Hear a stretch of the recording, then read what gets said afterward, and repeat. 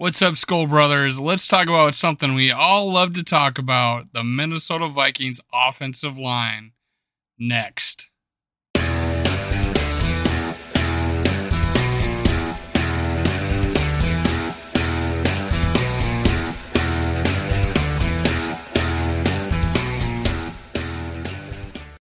Welcome to Minnesota Sports Talk. I'm your host, Dave. You can follow me on Twitter at SkullWorld and at MN Sports Podcast. You can also follow me on Facebook, SkullWorld.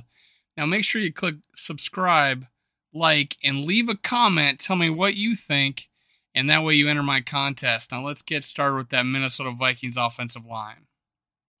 All right, folks. We're all eagerly waiting for the preseason to start, where we can start watching the video of the hog mollies going at it in the offensive line, the interior line of the Vikings, the Minnesota Moving Company 2022. Yes, let's talk about the Minnesota Vikings offensive line. Now, two guys that are just non-replaceable would be our left tackle and our right tackle. Christian Darrisaw, I have claimed to be a breakout candidate for 2022. And can you really be a breakout candidate on offensive line? Sure you can. I think he makes a big jump from year one to year two because he already made a pretty big jump from the beginning of the season to the end of the season. And he can just be that much better. He's so athletic. He's the man. He's going to be a big-time player at left tackle. Now, a guy that could play left tackle himself, Brian O'Neill. He is everything you would want in a left tackle. He's nimble. He can pass block, protect that blind side, but he's over in right tackle, and he's a damn good one. He made the Pro Bowl, and that's where he's going to stay as long as Christian Darrisaw is there, and there's just no reason to move O'Neill over to left tackle. The guy who I said we could have played at left tackle, let me talk about next, is Ezra Cleveland. We could have saved the money or saved the draft capital, went somewhere else, and just moved Ezra Cleveland to left tackle, or O'Neill left tackle and Ezra Cleveland to right tackle, and just kept that in place. Instead, I think we made the right decision and drafted Christian Darrisaw 2 drafts ago, and I think that has just made us that much stronger. Now, Ezra Cleveland, I believe, is playing out of position. He might be too long to be a guard, but however, he's average, if not better. And he's improving. He has the physical ability and the mobility to play in this offense. So Ezra Cleveland, left guard, you can't do. We're not going to do much better than that right now. I really have hopes for Ezra Cleveland. I do believe he's a tackle in this league, but hey, he's doing a heck of a good job at left guard, and I think he'll make a bit better improvement from last year. Let's hope so. Now, I think it'll also help that Darrisaw is going to be a better player, and then that takes some pressure off for Ezra Cleveland. Now, let's go with center. Garrett Bradbury, they have a lot of faith in Garrett Bradbury. He's a much better run blocker than he is a pass blocker. He has put on 10, 15 pounds to hopefully have a better anchor against that bull rush. It's at the, by the nose guard position. And, Keem Hicks is out of the division, so that's good news. Garrett Bradbury, he's got another shot in his last one at center for the Minnesota Vikings. Hopefully he pays up. Now, right guard, everybody's got this different. You got Jesse Davis or you got Chris Reed. I'm going with Chris Reed. He's a better player. He's just a better player. Now, Chris Reed has took some snaps at center only because the backup center that we had picked up as a free agent was out sick. So Chris Reed, I believe, is going to take right guard. Jesse Davis is going to be a decent backup for us. Hopefully he doesn't have to see the field. He wasn't that great at Miami. But and Jesse Davis has the ability to play out tackle, although he didn't do it very well. So let's hope that Jesse Davis stays a backup, gets limited playing time, and Reed takes over that right guard position, thus taking pressure off Garrett Bradbury. I believe we have a much improved offensive line this year and a little better depth than we've had before.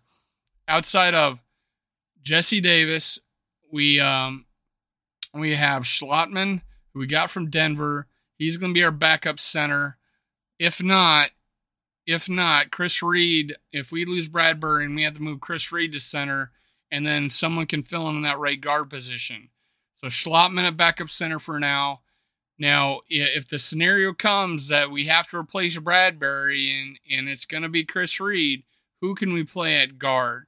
Well, Oliudo is still there. I think he's out. I don't think I think he's, unless he wows in camp, he didn't even win a job back when someone got hurt this past season. I don't think it's very unlikely he makes a team, I think. At least the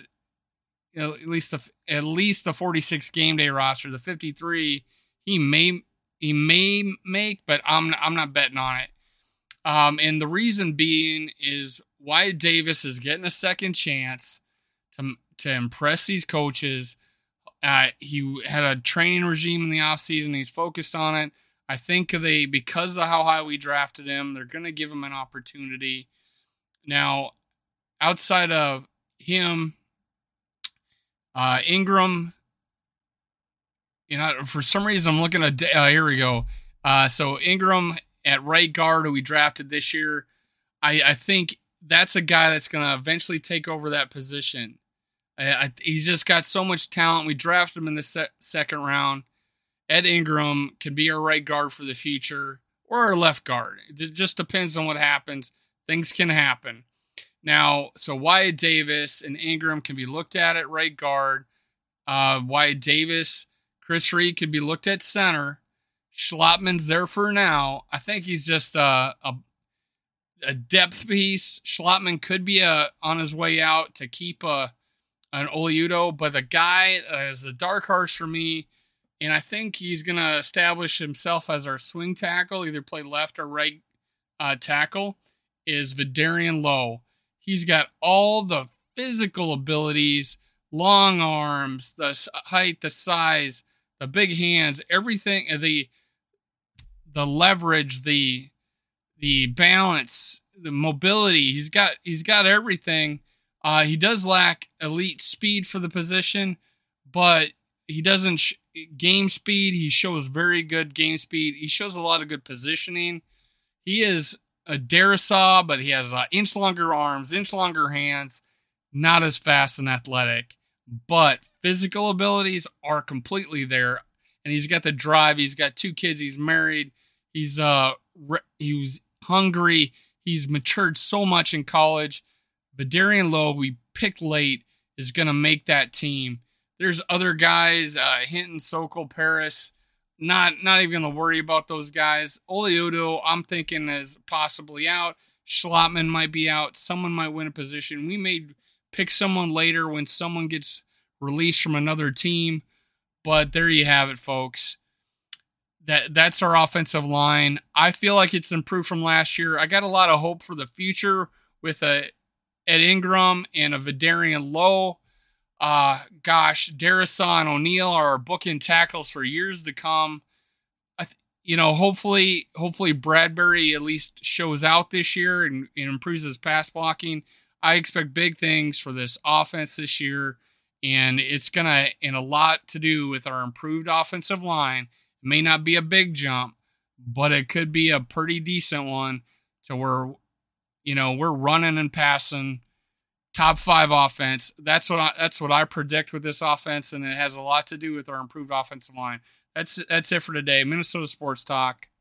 I'm your host, Dave. You can follow me on Twitter at SkullWorld, at MN Sports Podcast, on Facebook at SkullWorld.